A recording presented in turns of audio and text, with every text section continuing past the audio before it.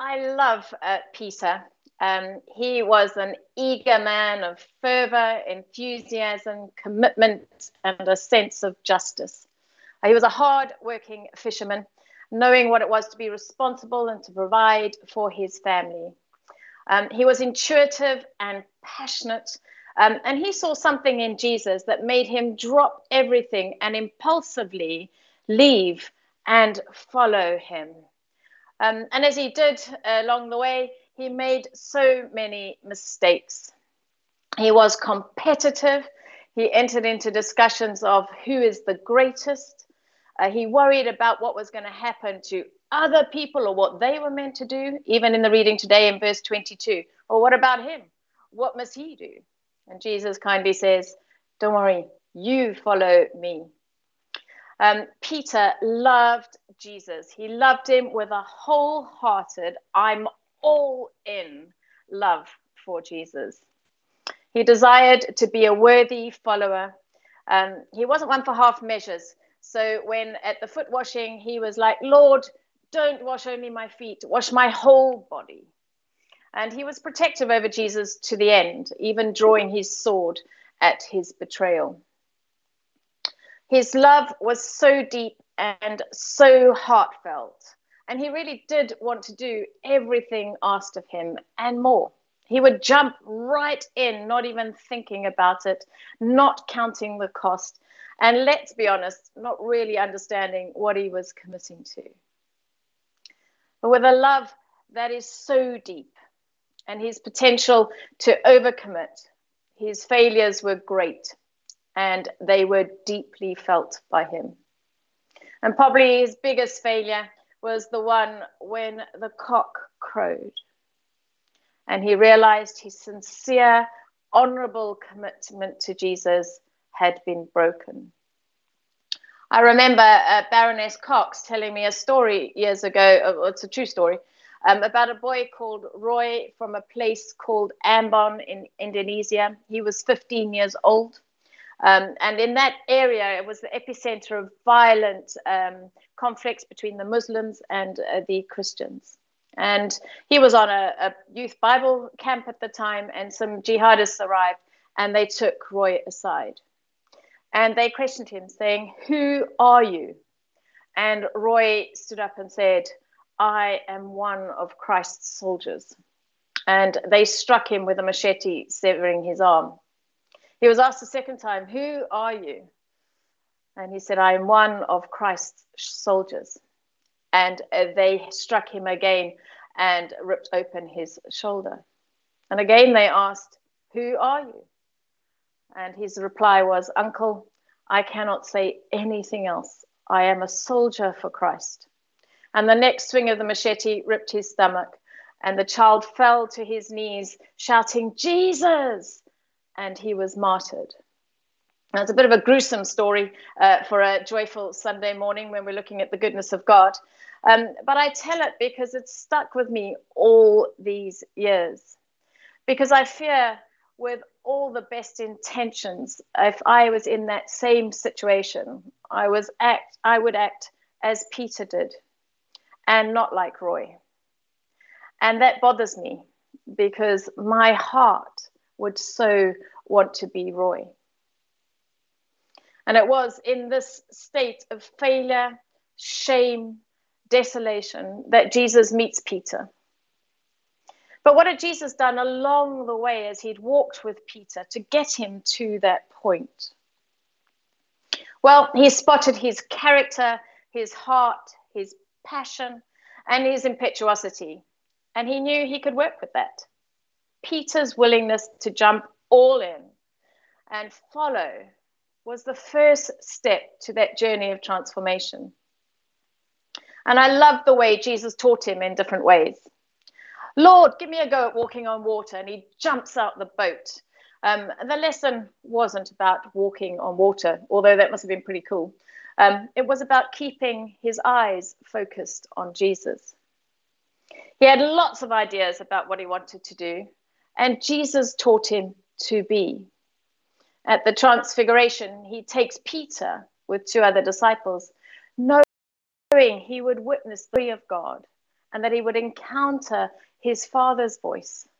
This is my Son, who I have chosen. Listen to him. And Peter wants to build a memorial. The lesson wasn't about marking the occasion. It was about knowing the voice of the Father and the authority he gave to Jesus. Jesus washed his feet. And Peter, knowing his unworthiness, said, no, not just my feet, then my whole body. The lesson wasn't about cleanliness. It was about serving. And then Jesus takes him along with two others in the hour of his darkest need. And he says, sit here while I pray. But he doesn't say, pray for me. He says, pray you won't be tempted. The lesson was not about the doing, but it was teaching him how to get through things he would shortly face. And at his betrayal and arrest, the protective, impetuous, indignant Peter cuts off the high priest's servant's ear to settle the score. And Jesus puts it back on. The lesson wasn't to show Peter not to settle the score, but a different way of dealing with injustice and persecution. Because very shortly, things were going to get much worse for Jesus, and Peter could land himself in a lot of trouble. And at the Last Supper, Peter, eager to show his commitment and possibly a little arrogance of being better than the others, declares, I am ready to go with you to prison and to death. And I know actually in his heart he would have really been prepared to do that. But the lesson was that Jesus knew the pain of understanding the cost that was to come, and he prepares him. Peter, before the cock crows, you will deny me 3 times. And I bet as Peter denies Jesus 3 times, he's possibly not even aware of it because he was fearing for his life. And then the cock crows. He's failed Jesus in his darkest hour, and he won't have the opportunity to make it right. And then on the Easter day, Jesus rises again. And not only does he make it right, he brings all those lessons together. And in his final lesson, he sets Peter on a new path, a path that without all those lessons, he would never have been able to walk. And so Jesus tells the woman at the tomb, go tell my disciples and Peter to meet me in Galilee. Knowing that Peter would not feel he was worthy, or maybe not even feel he could be a disciple anymore, Jesus includes him. No doubt in Peter's mind, he was still a disciple. And off they run to Galilee, or maybe they walk, and impatient Peter, who really has to do something, takes them fishing. And there on those shores, Peter recognized through what he knows fishing. And if there were fish to be had, he would have found them. It wouldn't have been that simple of putting the net the other side. And in that moment, as the net's filled, he recognizes it's Jesus on the shore. And the all-in Peter jumps in the water and swims to him as fast as he can. And then, after cooking breakfast and eating with him, Jesus teaches him his final lesson while he was present on earth. Do you love me? You know I do. Then feed my lambs. Peter, go reach the vulnerable, go reach the young ones, nurture them, protect them. And in that moment, Peter understood what this would take. Do you love me, Peter? You know I do. Well, then take care of my sheep. Do more than just the young ones then. Go and look after everyone. Don't let anyone be lost. With each question came more responsibility, more cost to Peter to fulfill that responsibility. But he understood it now. And for a third time, do you love me? Then feed my sheep. This is the real shepherding, sourcing what is needed, giving it to them, keeping them on the straight and narrow, protecting them, fighting for them. It comes with the greatest cost. And people will persecute you, Peter, like they persecute me. And Peter's response is, you know, I love you. Feed my sheep. Each time the question is answered, it's answered this time not only with his heart, but with his mind as well, out of his life experiences. Each answer receiving more responsibility and the possibility of more sacrifice.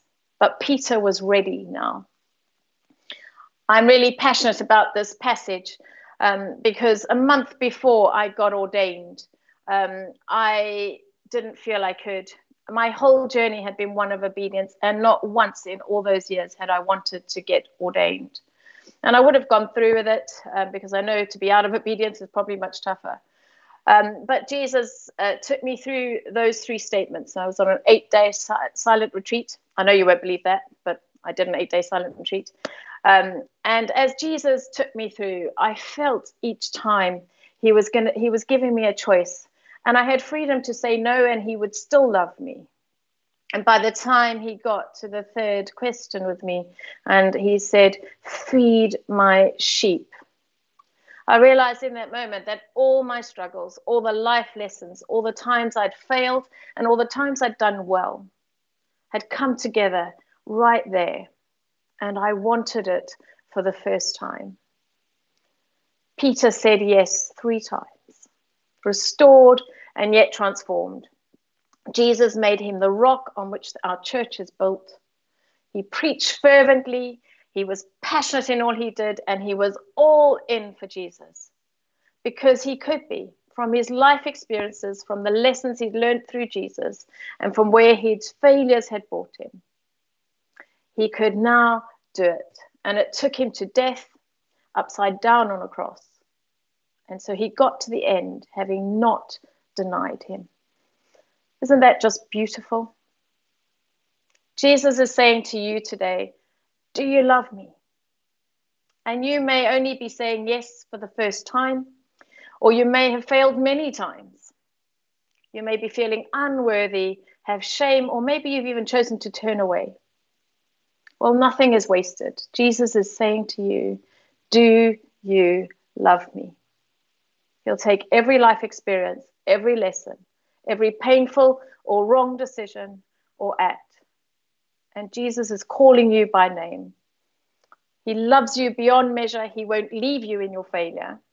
He won't let your arrogance or your lack of understanding or your denials exclude you from having the reunion on the beach. He loves you enough. He sees your heart. And he says to you again, do you love me? How will you respond? Amen. I'm just going to pray for us in this moment before we have a reflection song. Father, as we sit here having heard your word and we hear you say to us, do you love me? For those who want to say yes for the first time, then pray this with me. Father, I'm sorry for what I've done. Thank you for dying for me, and lead me in your ways. I want to say yes to you. And for those of us who have failed and will continue to fail because we're sinners as well, but know the goodness of God you will walk with us. We too say to you today, we do love you. In the name of Jesus, amen.